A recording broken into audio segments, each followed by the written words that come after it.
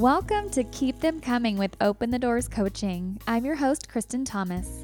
I'm a relationship, dating, and sex coach based in Kansas City, and I just love to talk to people about what goes on in their sex lives and relationships. I also enjoy a good conversation about love, activism, or making change in the world. Be warned, you should probably be 18 and over, and probably also listening on your headphones. Thanks for tuning in. Happy World Sexual Health Day. 2 things you probably didn't know before listening to this episode. 1, that there's a World Sexual Health Day, and 2, that there's such a thing as pelvic PT. I talked to Kelsey Beach, DPT of Foundational Concepts, about why people need to think about their pelvic floor health. She explained what pelvic floor therapy is all about.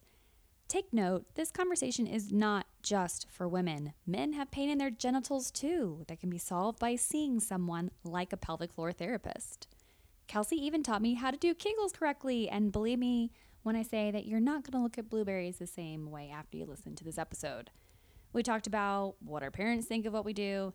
Hint, her mom was kind of shocked when she found out that sometimes she has to put her finger in someone's butt.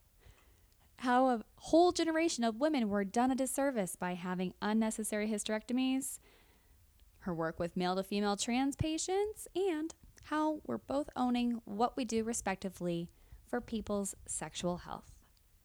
Enjoy the show.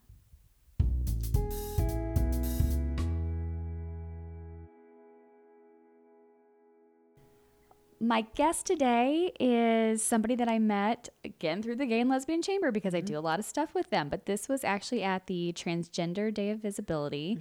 But we'd already heard about each other, just some different connections. And so, like, you two should meet because of what we both do. But today I am joined by Kelsey Beach. Hello. Thank you for having me today. I'm so glad you're here. Me too.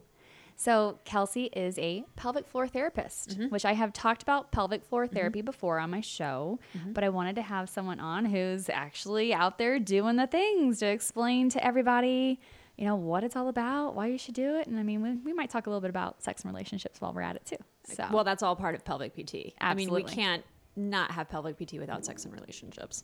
So we probably will talk about it. Yeah. So how long have you been a pelvic floor therapist? So I graduated PT school 2011, and kind of at that time in Missouri, there was not a lot of pelvic PTs in the KC area. And in PT school, I kind of started thinking about pelvic and was lucky enough to do my last clinical out in Orlando, Florida, full pelvic health rehab clinic. So finished up last clinical there and decided right out of PT school I was going to go into specialty.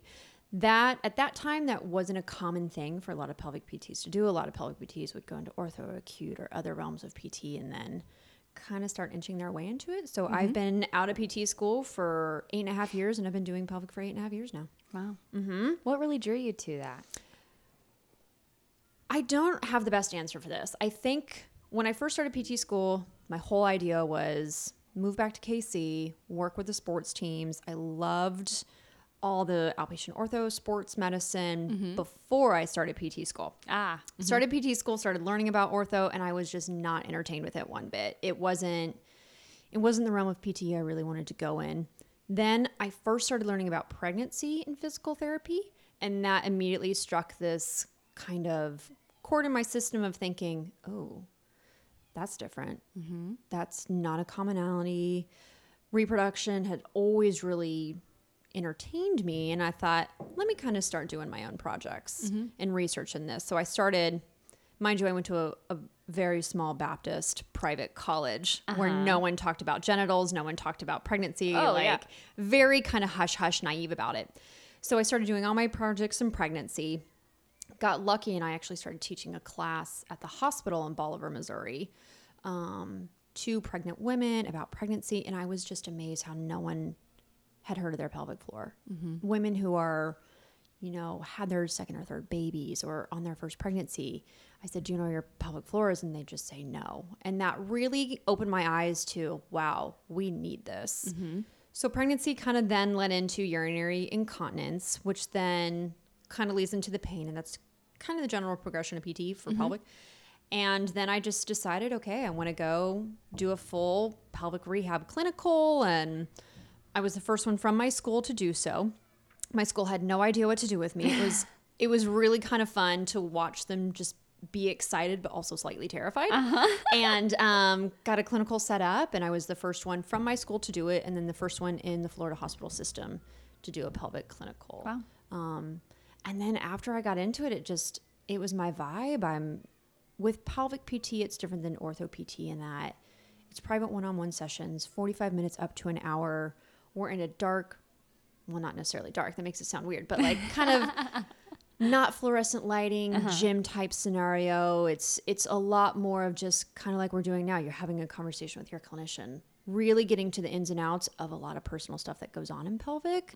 And once I learned that, I just thought, this is what I want to do. And I've just never looked back. And I got really lucky also that I was able to have a lot of empathy for patients. Being a pelvic pain, chronic pain patient myself, I had that ability to empathize with patients when they just feel completely crazy because no one can figure out their symptoms. Yeah. Doctors never know what to do with them, and it just starts this really negative cascade. So I can sit down with the patient and be like, I get it, I understand, and your pain makes sense to me. And so long story, still kind of long. That's how I got into pelvic, and that's kind of why I've always stayed in it. Yeah, that's amazing. We need people like you out there helping men and women. I mean, it's for both. You're talking a lot about pregnancy and stuff, but there's definitely men that benefit from it too. But we will focus a little bit more on the ladies today. Okay, so like with pain. So there's some conditions out there that definitely need a pelvic floor therapist. You talked about pain. Things like vaginismus, vulvodynia, and things like that, which more and more people are becoming familiar with. So can you help the audience understand a little bit more about those conditions? 100%. So in the general, and I'm just going to kind of skin the surface, like in the general pelvic PT pain world, we think of a few different things. We think of primary, secondary vaginismus, dyspareunia, vulvodynia, vestibulitis. Those are kind of the main ones that commonly get thrown around. You can definitely delve deeper into all those, but those are going to be kind of the quick off the cuffs diagnoses. And kind of the two, vaginismus and dyspareunia, are going to be more the penetrative disorders. So when we hear vaginismus, our first thought is you have a normal, fairly healthy vaginal vault pelvic floor system, but if you're penetrated or touched in a certain area of that, the body goes into a spasm.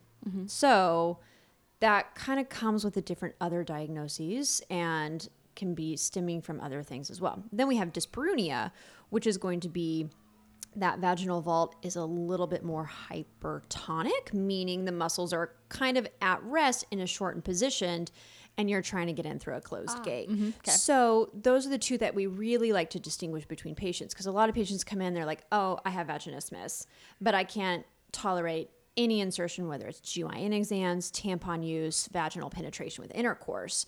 And so we really like to educate about why each diagnosis is affecting muscles differently.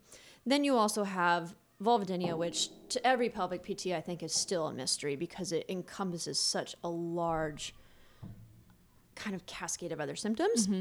My kind of first thought with vulvodynia is, what's your tissue look like? And we really are almost stepping away from that muscle and thinking, what's that vulvar tissue looking like compared to that vagina muscle structure?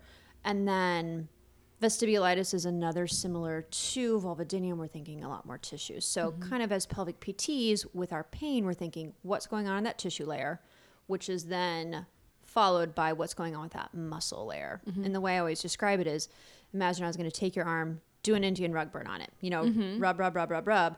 That skin's going to be really irritated, but then the muscles behind it are going to protect it and guard it and say, ooh, we don't like this.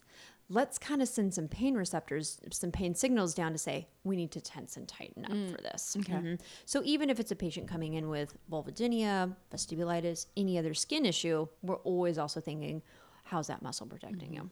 Gotcha. And what about with men? What are some of the things that they go through with pain that might require seeing a pelvic floor? It's always so funny when I have a men come in clinic. The problem with men pelvic pain is it's very shameful. Men, every time we think pelvic health, we always think women. Men have just the same, almost just as many problems pain-wise as women. Their muscle structure is almost 100% similar to ours. They just have different genitalia, kind of either bisecting that musculature or changing some things. But their third layer, first layer, and even second layer is just a little bit different, but pretty similar to women's. So with men, we see a lot of rectal pain. We see testicular pain. We see some that have kind of pain in the shaft, but not as much. But we have a lot of perineal pain. Or they'll just say, man, my right testicle just throbs.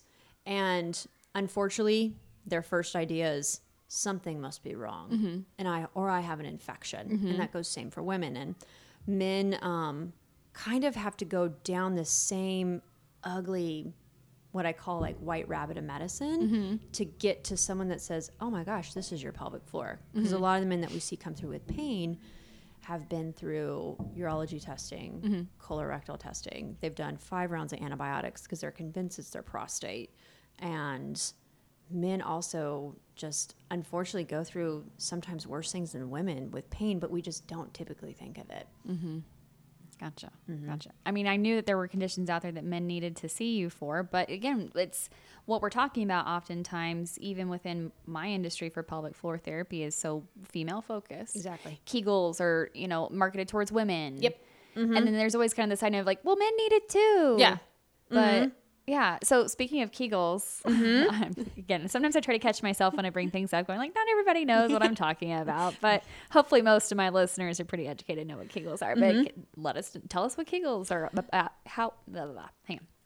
Tell us what Kegels are all about and kind of how you do them. How do you teach people to do them properly is the big thing. That is the best word, properly. So Kegels is just the fancy term for a pelvic floor contraction. So just like if you're going to contract your bicep, you bring your arm up, that muscle shortens. Kegels the same way. We contract that pelvic floor muscle and we should feel 2 motions. We should feel it closing and lifting. Okay. And one way that we kind of always describe that to patients is imagine you're picking up a blueberry with your vagina. It's one of the grossest things. Can I try that right now? 100%. 100%. Because think about it. You have to hit. All right, everybody, we're going to do this together. Yep. So think. Close around the blueberry Okay. and lift. Got it. Okay. Because the closing aspect of it's going to be our first layer of the pelvic floor, which consists of kind of a triangle on the superficial area of that vulvar space. And then second, third layer is going to be more that lifting. So we like to think of it as that twofold contraction. And the main thing that when we teach Kegels, and I always tell patients, I'm like, just do one. Show me what you think it is. And you see their butt kick in. You see their legs. You see their tummy. We have this huge ideology of like, bringing everything in because we don't know, because it's such a small muscle that we think, oh my gosh, let me contract all this other stuff to get it. But Kegels, tried and true, are just this really gentle close, lift, picking up that blueberry. And then we also like to emphasize putting the blueberry back down because we don't want to hold that blueberry in there the whole time. So even that, what we deem a reverse Kegel is actually just as important. And a lot of patients come in who have had pain, men and women, and they said, my doctor told me to do 100 Kegels a day. Yeah. Exactly. And so in that aspect, then we really want to teach them how to do that reverse lengthening aspect where we're taking that blueberry, we're lowering it, and then we're opening to drop the blueberry. Gotcha. So always just think of blueberries. It's just never going to be the same for people now. Never. We're changing blueberries. Forever and ever changing blueberries. Yes. I'm going to do one thing here real quick. It's totally fine you're talking with your hands, but I'm going to put this underneath you. So that if you tap that, there we go. Try tapping now and see how. Oh yeah, much better. Okay, cool. Thank you. See? That way, Thank you. just work around. It's a workaround. I'm not going to try and make you change. Just work around it. Just work around it. I like it. That's how coaching works, right? Very true. Some changes needed, but excuse me. I think the allergies are kicking in today. They're horrible right now. They're horrible. I should have taken something today. Oh, I have It just gives me that ASMR type voice, though, I know. which everyone's all I totally into watched right some now. of those last night to help me sleep. I'm obsessed. I watch tarot videos at night to fall asleep because, I just put one on that's like 30 minutes or so, and like halfway through, I'm like, okay, I'm done. And you're done. It's just because they're talking like this, and like, And okay, they're in so Capricorn, you need to do this, and this Leo's coming into your life, and no, whatever. And then you pass out. Well, I do have a Leo in my life, but he needs to figure shit out, so They all do. they all do, for real. So you're recently married. I am. But Yes. keeping the name for professional purposes, Yes. right? Yes. As of right now, that's our game plan. We don't know what that'll look like in the future. So yeah, as of right now, Beach is here to stay. I love my last name. I've always loved it. And his just isn't as cool as mine. And if he listens to that, he knows it. Sounds like this is a conversation you've already had there. We have. So, Yes, we have. Yeah. Mm-hmm. Is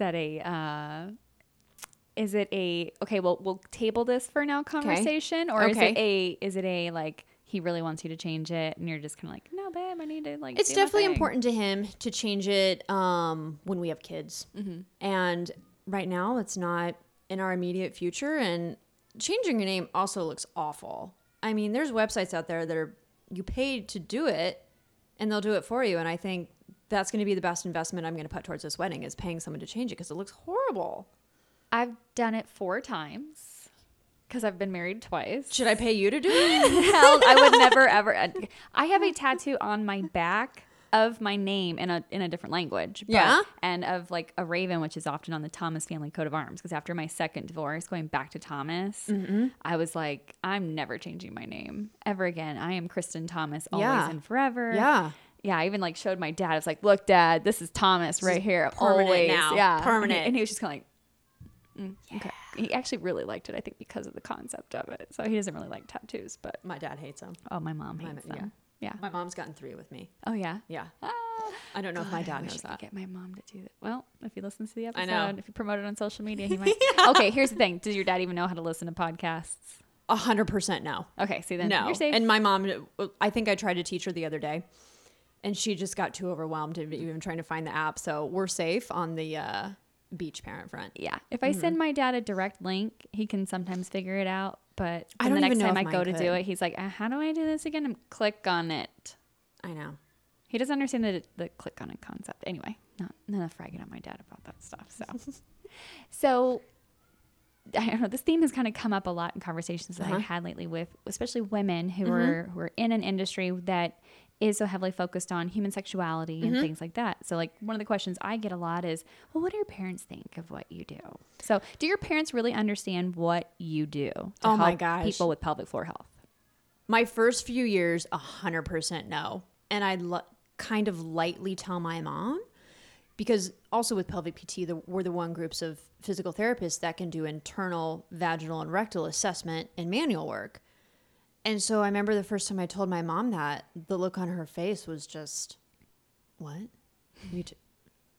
You're not just giving people exercises? I was like, well, that's part of it, Mom. And It is an exercise. I was like, but if your shoulder hurts, don't you want someone to rub on it and work out like all those trigger points and not? She's like, yeah. I was like, I do that too for the pelvic floor. So it definitely took her a few years to really be at peace with what I do. What if you were a urologist or an OBGYN? That's the thing that always baffles me is urologists and OB-GYNs, I feel like don't get as much kind of stark shock looks when you tell them what you do. But pelvic PT, people are like, why would you ever do that? That's disgusting. Are you just fingering people all day? Oh my God. And I'm like, do you say that to your friend that's a urologist or like a OB-GYN? And they're like, no. So, Then have some respect. right, Damn. exactly. So, but I think just pelvic PTs being so new. I mean, OB-GYNs, urologists, been around for years. Pelvic PT is still fairly new. We've been around for probably a couple decades, if not even to like 3 decades, but we're still really new in medicine. And oh my gosh, my parents were terrified. I still don't think my dad wants to know. And I think he's fine and very at peace with it. When I met my husband, it was like our second date, and he asked what I did. And I've always hated this conversation with dating. I do. I hate the conversation too. What do you do? Why'd you get into that? Yeah. Yeah. And I remember we went out rock climbing, and we were sitting down, and he asked me that question. I thought, okay, I'm just going to be 100% honest. Because a lot of times I'll just tell people I'm a physical therapist, and they just immediately assume I'm in the gym, ortho. And I remember I told him that, and he just looked at me, blanked face, and said, I think this is the most interesting job someone's ever talked to me about. And I thought, yeah, winning this. And he's like, it's still weird, but very interesting. So a lot of people are just always, I think their initial perception is just sticking fingers in people's buttholes all day.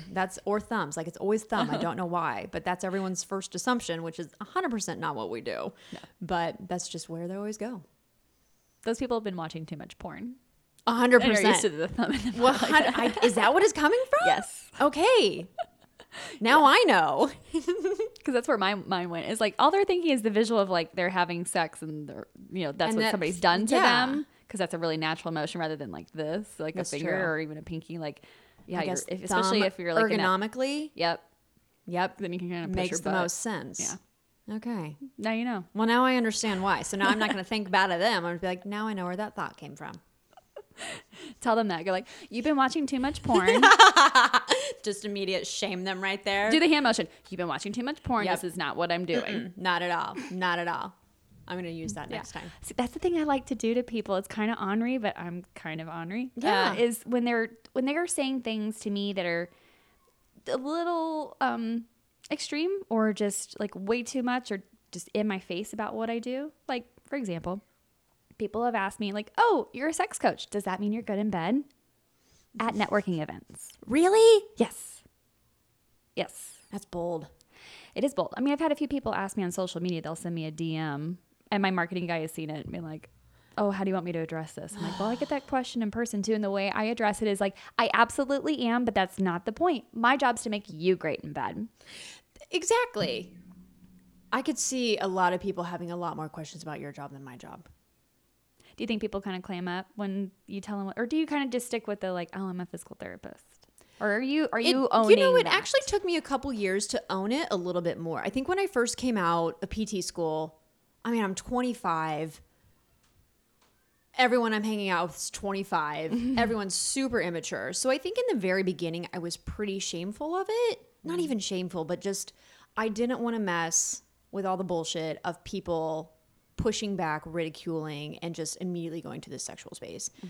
I think it took me a few years to just also develop the script of how I want to describe it. And I think it took years of me becoming a better clinician to say, oh, I am really treating this, giving back, helping people instead of just like, oh, I just help tight pelvic floors. I mean, I had no idea what I was doing when I came out as a new grad. No one does.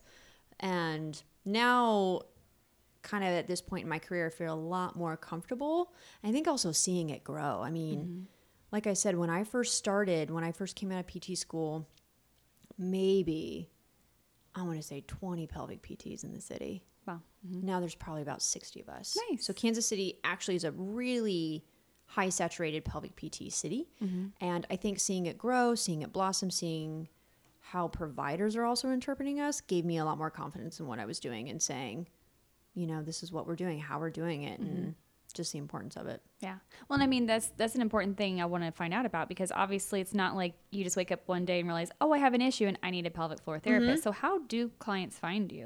Obviously it's a lot of referrals, but yeah, I mean, how do people really come to actually see you? See us. So a couple different ways. So we have a clinic in Missouri and a clinic in Kansas. Kansas is way ahead of the game. Missouri is so kind of slow to pick up their feet on what's called direct access. So direct access means you wake up one day and you're like, man, I'm having some discomfort and pain, like vaginally, or, I just had a baby and I want to get my body back to normal. I want to go see a physical therapist. You can walk in off the street in Kansas without a doctor's referral, go to one of our clinics. We can do a full assessment on you and treat you. Missouri, we're still a little bit behind in the fact that you have to go to your provider, get a referral, then come see us. Gotcha. So we're slowly working on it in the court system right now to get it changed. I don't know if this is 100% true, but I think we're one of 3 states left that don't have direct access. And it's like Wyoming and Montana. Why not just catch up with everybody else at this point? So that's the only thing that gets our legislature to do anything is like, oh, we're the last 5 to do this? Okay. Why are we so behind, guys? But actually a big pushback from us is the chiropractors. So chiropractors have definitely kind of lobbied against direct access. Really? In the fear that we're going to steal their patients. Because in Missouri, you can go see a chiropractor without a referral. So it's just keeping anybody out of the game. It doesn't matter. It wouldn't really matter if you were pelvic floor therapist or some other kind of clinician providing so. something. It's just because they want to keep their pool big. I think so. Okay. And their pool's still going to be great. I mean, there's a lot of people who still have a lot of trust in chiropractors and are doing great stuff. But really just good share the chiropractors, wealth. Exactly. Really good chiropractors will share the wealth. Exactly. They will realize that they need to be a part of a patient's care Yes. plan, not the entire caregiver. And I think that's one thing that's really awesome about pelvic, is sharing. And it took me years to kind of realize as a clinician, I can't help everyone. And then getting chiropractors on board if appropriate, getting sex therapists, getting sex coaches, getting mental health. That's when I really became a better clinician to say, I can't help you and everything. Let's open this door to this other provider who can help. And we just need chiropractors to get on board with that. Help share the wealth and take team approach to patients. Well, if I've got any chiropractors listening who are open and want to meet Kelsey, how do they find you? So you can find us on our website, foundationalconcepts.net, I think. We have our website. We're on social media. I know we're definitely on Instagram. It's Pelvic Chronicles. That's our handle. Facebook, I think we are on. I just don't know how active that site is. So that's kind of the method internet-wise. And we always tell people, come hang out with us for a day. Since we are this group that is kind of mystified and not everyone understands, we tell everyone, come hang out, come meet us, come greet us. If you're another provider, you're a chiropractor, you're a mental health provider, anyone, come sit in on treatments with us. Learn what we're doing and then get an idea and then tell us what you do. Because if there's one thing we like, it's networking. Because we can't save the world one vagina at a time. We need everyone else on board to help us. Yes. Takes a village to save those vaginas. It really does. Yes. Well, and perineums And perineums and scrotums and rectums and everything All of it. else. Yeah, Yes. 100%. So, you mentioned that part of what helped you become a better clinician obviously was time and just some perspective on what you do. So what are some of your favorite success stories that you could maybe, kind of anonymously, but what are some stories you can kind of share that might help people kind of relate more, especially for a male case? Yeah. I mean, talking about pregnancy, maybe something along those lines too. Yeah. My best friend just had her baby 2 days ago. Oh my gosh, that's exciting. She delivered vaginally in 15 minutes. That girl does some Kegels. Was this her first? Third. She's a pro. Yeah. Pro. Yeah. That's amazing. So if She would appreciate a little bit on the show that'll help her recover. 100%. Yeah. And you know what's really been neat is my caseload this week. I think I've seen 4 6 to 8 week postpartum women coming in and saying, I just want to feel normal again. Yeah, And she said she felt like her insides fell out. Exactly. And you're kind of pushing them out. I mean, you are pushing part of your inside, a baby that's been inside you out, and it's amazing. But your vagina just needs some attention after that. And a lot of success stories, even in the postpartum world, is just saying, I was able to walk a block with my baby and not have pain. That's amazing. I love that success story. One of my kind of in a grouping set, my patients who have pain with intercourse, I love when they come back and they said, I had intercourse with my partner and it wasn't painful. And It's a big step. it's a huge step. And they can say, I was able to be penetrated and I wasn't in fear of it. And I greeted the pain and I knew how to manage it. I love that. Another really big world in pelvic PT is bowel and bladder function. And one of my favorite success stories, because I treat all the peds at our clinic, I do all of our pediatric care.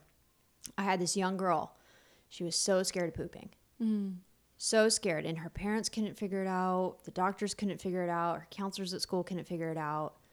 I said, well, what's going on? She goes, well, a young boy told me that there's a clown in my bathroom, and if I stay there too long, he'll attack me. And I said, well, what makes you feel strong? What makes you feel brave? And it was a peregrine falcon. So we printed a picture of a peregrine falcon. We hung it in the bathroom. Next week, her dad came back and he's like, she poops every day. And it was really awesome. It just took someone like you to listen and Exactly. ask the right questions and realize like there's something more. It's not rocket science. Yeah. It's just peeling back the layers of all these symptoms and all this shame and trauma that comes along when we have dysfunctions going on in our reproductive and genital systems and say, what's really going on? Yeah. What's the root of this? Well, and so many clinicians that probably were in that process before you are so uncomfortable talking about anything that even remotely comes near your sexual organs. Yes. 100%. That makes people really uncomfortable.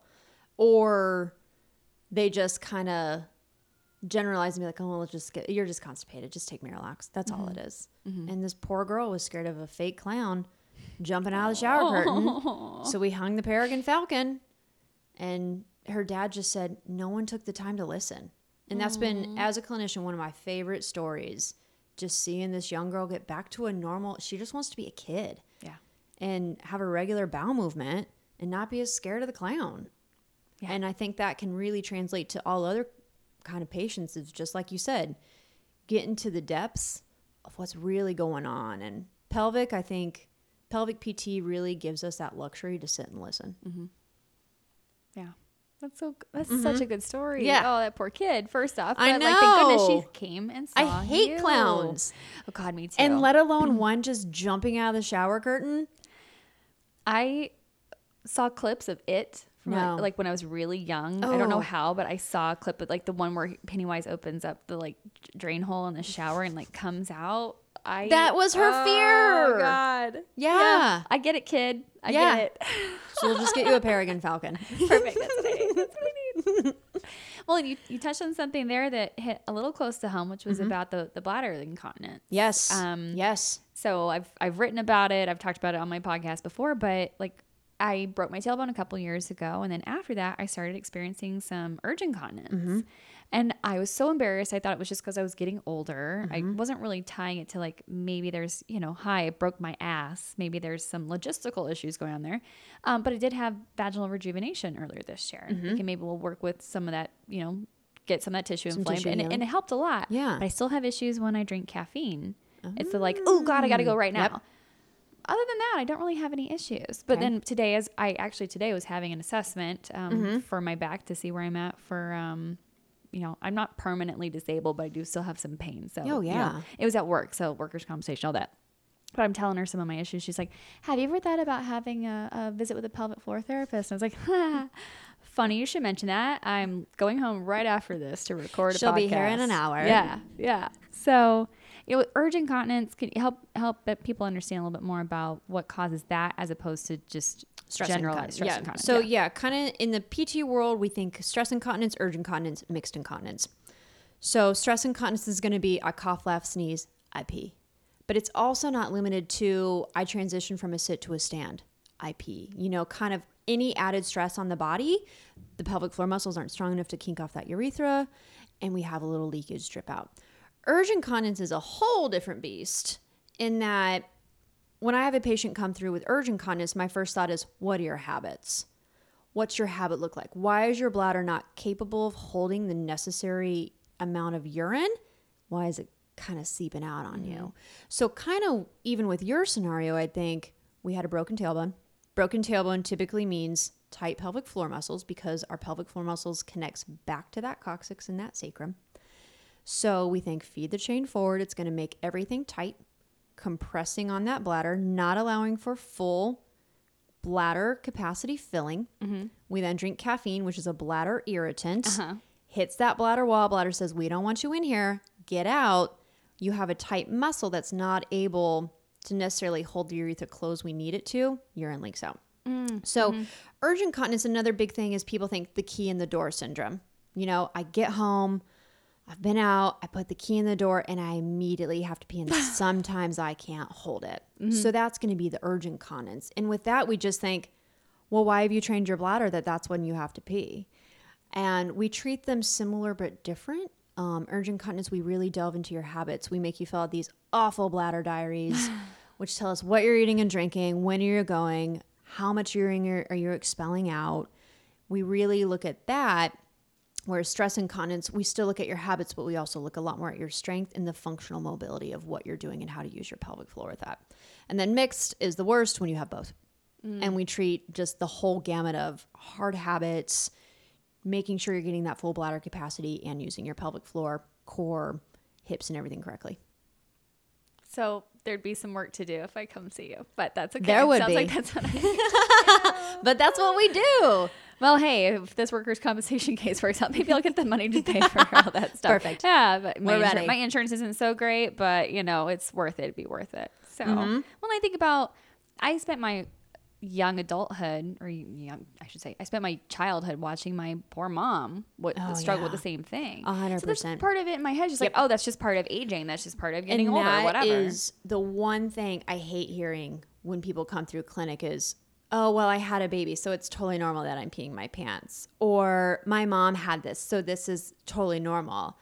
And I think especially in the Midwestern kind of Bible Belt area, we don't talk about our sexual function. We don't talk about our genitals.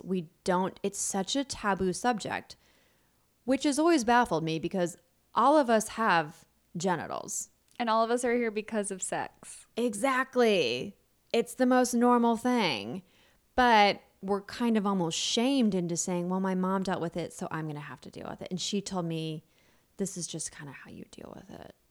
And that's not the case. Well, and you think about if pelvic floor therapy has only been around for about 30 years. Yeah. I mean, I'm 38. So, that's been in my lifetime. So we have an entire generation before us who have no knowledge that there's help for them. Exactly. Have no understanding that that's not normal. And so they weren't able to pass it on to us because they just didn't have that. Exactly.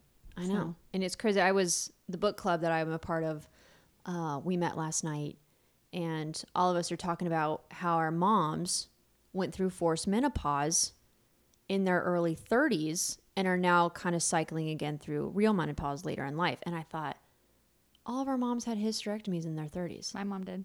That was the answer to so many pain symptoms was, let's just take it out. And there's still a lot of that going on now, but I think luckily we're evolving and really learning it doesn't have to be like that. You need your organs. Like, organs are meant to be in the bodies. That's 100% what they're there for. And it dawned on me, I thought, man, that generation of women, just take it out. And now there's hope for these women to not have I've had a girl as young as late 20s come in with a hysterectomy. And I thought, man. I have a dear friend of mine who, from what I recall her story talking about her hysterectomy, she was having just constant pain, like debilitating pain. And that was the solution. And sometimes that's an amazing solution. And sometimes that is what needs to happen. But luckily our providers are starting to realize, oh, there's therapists who deal with this. And not only deal with the physical aspect of it, but the mental aspect of it. I mean, when women kind of have, I always kind of say, when you have, men and women, pain affecting your genitals, it's bringing you down mentally. It's such a different manifestation of pain. And now we have team approaches that can help men and women handle all this organ pain that's affecting their genital and sexual health. Yeah. We don't have to take it out. And that's the best thing about it. That's amazing. That never really crossed my mind until you just said that maybe, a whole generation of women were done a disservice. And it's probably women who are late 50s to mid 60s. I bet such a high percentage of them don't have uteruses because at that era it was like, well, just take it out. You're done having babies. We'll just take this thing out. Yeah. My mom had 2 ectopics, so she didn't have fallopian tubes left. Oh, man. So then it was just like, well, what's the point? Yeah, you don't need this anymore. Yeah. And you're having some pain, so sure, let's just take it out. Just take it out. I think they left her ovaries, but I mean, I think back, like my mom had already had her hysterectomy by this point, by my age. Isn't that crazy? Yeah, mine had. Nope, she was maybe 1 year out, because I'm 33. I think she was 35 when she had hers, and I just thought, why would you not keep your uterus? Yeah. This makes me want to go back and have a more in-depth conversation with her about some of the things she was experiencing. Exactly. And like I said, it just dawned on me last night sitting down with our book club and thinking, all of our moms had hysterectomies. Why? Yeah. Because that was the treatment then. Well, thank goodness people like you are around. Oh my gosh. Well, I think people our age are taking a much more assertive approach to their own healthcare. They're being their own medical advocates. Agreed. Sometimes it is because our parents went through some shit and they're like, well, you gotta, don't let this happen to you. Exactly. But ultimately, I think our generation is different. We're obviously more researched. We've got the internet. Very true. Which is a good and a bad thing. Agreed. You have WebMD. Yes. But that's probably what's helping your industry take off is that, and same with mine. Oh, yeah. Is that there's such better information when you know how to look for the right information. There's such better quality information out there to help people find folks like you and I. Agreed. Yeah. 100% agreed.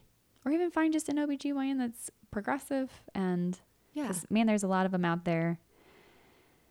This is something that I have studied with my coaching business. When it comes to OBGYNs, it's only on average when a school, it's like the American College of Obstetrics or whatever. ACOG. Yes. Looked at like 4,000 different practitioners and asked them, what's the average amount of time that you talk about sexual health and well-being? Only 40% even addressed it. What? Yeah. Yeah. And only 27% would like follow up with anything. So if your patient said, yeah, things are not quite so good, they'd be like, okay, noted. Man. 27% of the time, they're like, okay, let's talk about it more. That's wild to me. Why They're are on you the not, front lines. Yeah. Why are we not associating reproductive genital organs with sexual function? Like they serve bowel bladder function, but it's also our sex organs. Why are we not talking about them? Yeah. And I think that even these people that are out there in the field, they're cognizant of we all need to have good, healthy sex lives. But no one's taking the ownership of being the people who are going to then help folks with it. Exactly. To me, if you're going to be an OB-GYN, as you're saying, I can say OB-GYN, but if you're going to be in that industry, you need to be thinking of a holistic approach. This is not just about looking at a cervix and seeing if it's healthy, doing a pap smear, and then delivering a baby. Yeah. Is that woman having a healthy sex life? Is she safe at home? Is she fulfilled? Yeah. Is she enjoying it? Is she in pain? All of the above. And none of them are doing it. And it's Agreed. sad. And I think a lot of it, unfortunately, is, and this isn't to say this group, but I think a lot of people just think, well, that's not our problem, especially insurance. Insurance denies a lot of our sexual dysfunction codes all the time. So Really? we've had to learn how to kind of code our therapy notes specifically to where, because if I put dyspareunia or vaginismus on an eval, certain insurance look at it and say, we don't have to pay for that. That's not our problem. So it's really interesting, and it might not be your problem. So find the clinician that's the problem that they want to help with. And I think it's slowly evolving. I think we're slowly seeing more clinicians say, I don't know if I'm comfortable with this, but I know someone who is in doing that. But yeah, a lot of clinicians just don't want to talk about it.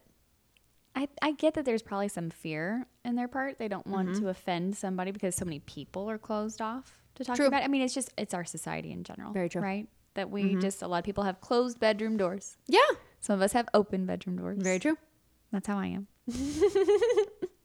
What's the future hold for you, Kelsey? What's your goal for yourself? So, goal for myself, I love where I'm at. I love our clinic foundational concepts. When I moved back to Kansas City 7 years ago, it was the clinic I knew I wanted to be at.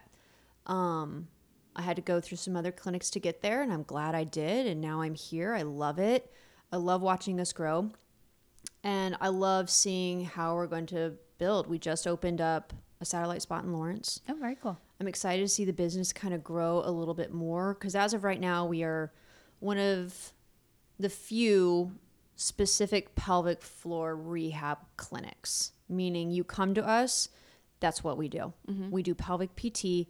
We're versed in all other aspects of PT. We're really lucky that we have clinicians that are skilled in TMJ. We have clinicians that are skilled in ortho. We have clinicians that are skilled in lymphedema. So just because we're pelvic, we're not limited to that. We can see pretty much everything.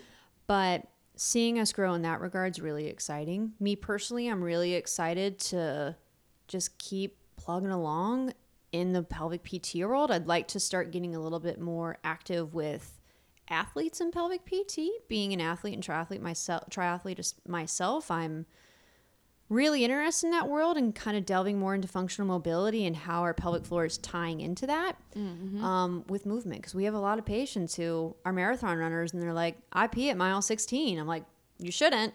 But working with that, or even our moms who, I had a gal come in this week. She's a marathoner. She just had her baby 7 weeks ago, qualified for Boston.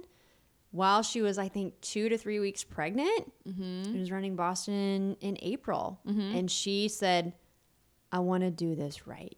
And I thought, man, I'm so happy to be a part of her journey. So, that's so cool. I'm excited to see my clinical skills kind of almost step back a little bit into more the ortho world and really start working a little bit more with athletes in pelvic health. Gotcha. And cyclists. I love working with cyclists. Cyclists are a different breed of people. And I want to kind of get into that world too, because cycling causes a lot of pelvic problems. I bet. Yeah. So, oh my yeah. gosh, yeah.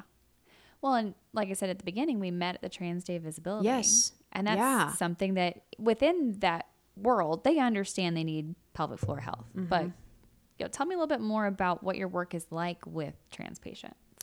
So our work with trans patients, we're one of the few clinics that KU sends their post-surgical male to female patients to. Working with them has been one of the most exciting, terrifying, just very emotional part of kind of all demographics I've worked with. I remember my first trans patient, I thought, how do I handle this? What do I do? I don't know what. And then I thought, treat them like a person. Like that's exactly, that's what they are. They're people with dysfunctions that I treat every day. And so we work. In their case, they're needing to learn how to manage manage their it. whole new body. Yeah. And I just, so kind of what we do in our clinic working with them is we teach them dilator training. So male to female have a whole new vagina reconstructed for them. And they have to learn, if you want to use this for penetration, got to keep it open. And one of the first questions I have to ask all my trans patients is, what's your goal with your new vagina? And some patients say, I just wanted this. This is what I needed for my life. This is what I needed for myself. It doesn't matter if it's penetrated or not. And then I have patients that say, I want to have sex. And that might be sex with a man. That might be sex with a woman. That might be sex with whomever. Half the time they don't know. And it's fun to kind of navigate those waters with them and see how what they're going to be open to. It's so exciting. But working with them has just been awesome. And teaching them how their pelvic floor works, because being a man previously, they didn't know anything about their pelvic floor. They had no idea. And they had no idea that you can lengthen that pelvic floor down to allow for a more relaxed penetration. And teaching them that with their dilators. I have one gal that saw me for a bit and she's like, I had no idea that if I just breathe this way, I can get that dilator further. And just seeing how happy she was, and her recovery was just awesome. It was, like I said, that demographic has been one of the most enlightening groups I've ever worked with. And I love it. It's fascinating. They need you. They do. Absolutely. And we need them. We need them to teach us and educate us on creating safe space and working with them. Because I think a lot of times, especially when you go to the Trans Day of Visibilities, I kind of have my blinders on to my world, that everyone's accepted, everyone's nice, everyone's kind. It's easy to feel that way when you're in that room. Yeah. And then when you go to these events, you really kind of see what they have to go through. And I've had a couple meetings with groups of the trans community, and I say, how do we create safe spaces? And just being educated has been a really enjoyable part of my clinical work, because it translates across trans, straight, gay, just making sure you're always making sure people are comfortable. And especially in how personal our world of therapy is, that's important across all demographics. Yeah. Everyone's got to feel safe and warm and welcome, and like they're going to be taken care of. Exactly. When they're there. And I can imagine that's so important for someone that's just gone through their bottom surgery from male to female, that you're one of the first people that they're working with after their surgery who's seeing their genitals. And like you say, helping them learn what it's all about. Because it's one thing to have the surgery, and it's another thing to then recover. Oh gosh, feel it, do all those things. And so I'm so happy that they have someone like you that they can have that support for. And, we are too. Yeah, that's amazing. And I know KU is one of the largest programs in the country, is it not? for I know transgender surgery? I definitely know regionally they are. Country, I'm not sure. Okay. I know Texas has a big one. For some reason, I want to say Arizona, but I'm not 100% sure. But in our area, yeah, we're the biggest. And it's awesome to see what they're doing. Dr. Meredith Gray heads the program over there, and she's awesome. She's excited about what they're doing. And it's cool to see it grow and change. And Yeah. the patients are just awesome. And it's been fun to learn with them because it just makes me a better clinician and a better person, which is awesome. Yeah. We all need more of that. Absolutely. You should come to a gay and lesbian chamber event with me sometime. Do some networking. 'Cause there's You've a lot of talked about you it may see some before. people there that you've helped before. Yeah, I know. Every time we sit down, you always mention it, and I just need to get it on the calendar and do it one of these days because I know our clinic, everyone individually at our clinic would love it. And it's a blast. Yeah. It's a big party. It's a lot of fun. Of course. Yeah. Well, we are at 49 minutes, which is a pretty good length. So Okay. was there anything that you wanted to cover that we haven't yet? I want my cards read. Okay, we'll read your cards here. So I'm just going to shuffle this up like 3 times. Perfect. And then I'll let you cut the deck. Okay. Just cut it wherever you like. Okay, set it down. Put that back on top. Perfect. Let's do that one. Ooh, you got So nervous, excited. the Lovers. Oh, what? Yes, the Lovers. Okay, so describe your card for everyone. So the card I'm looking right now, it's a woman with her bare backside sitting on what looks like a canvas, sitting with her front side facing a gentleman who is looking to be painting her. Looks like she's also been whipped and flogged on her back and her So legs. I didn't want to mention the red, but at first I thought, ooh, she does have some markings on her. And she's got a rope on her wrist too. Oh, I didn't see that at all. Looks like she just got done being tied up. So I took the nice approach to this. Okay, so the Lovers is about emotion, empathy, choice, connection, affection, and generosity. So it's a communicative card. So the Lovers is from the Major Arcana, so it's one of the bigger cards. But yeah, the Lovers, that's a beautiful card. It is. You're helping people be Yeah. better lovers. Get And back to their lovers. And establishing empathy and connection with me and my patients and with them and their partners. There you go. I like it.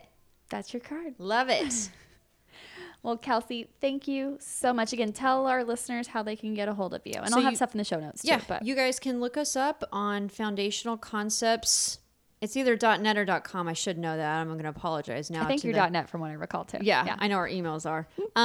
But Google Foundational Concepts. You can reach out to us via email. We have just a general email on there about the clinic if you're inquiring about any services. You can look us up on Instagram at Pelvic Chronicles and check us out on Facebook at Foundational Concepts. Perfect. Well, thank you again so much Thank for you being so much on for my having podcast. me. Thank you. This The was a listeners that blast. keep them coming needed to hear from you. Awesome. So, Awesome. all right. Enjoy the rest of your day. Thank you, Kristen.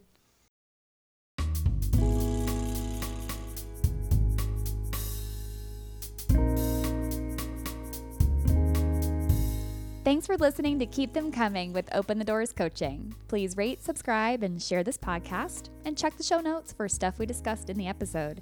You can find me on Facebook, Twitter, and Instagram, but visit my website if you want more information about me and my coaching services. You can join my Not Safe for Work email list called the Dirty Bird if you want more content about sex and relationships. You can support said content, like my work with this podcast and other forms of media, by visiting listener support with Anchor FM or visit patreon.com to become one of my patrons. Again, check the show notes. I have links for you there. My theme song is original music by M. Kusa. Until next time.